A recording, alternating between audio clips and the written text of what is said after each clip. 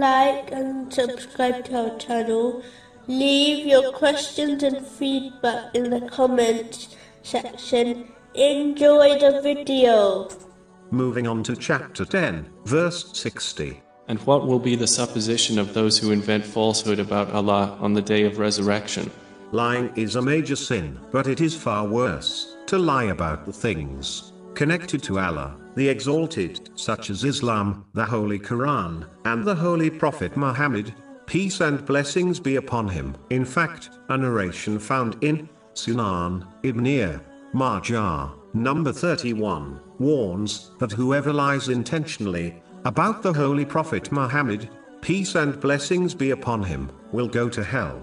Therefore, a Muslim should not only avoid intentionally lying about things connected to Allah, the Exalted, but they should even strive to avoid unintentionally lying. This is caused when one fails to fulfill their duty of obtaining useful knowledge, which has been advised in a narration found in Sunan Ibn Majah, number 224. This leads to ignorance, which can lead one to making untruthful statements about Allah, the Exalted. Unfortunately, some ignorant people, when questioned about things they are unaware of, instead of admitting the truth, they give a reply which has little or no foundation in the truth. This can become a serious issue, especially in matters connected to Islam. A Muslim may get punished for giving incorrect information, which others act on. This has been indicated in a narration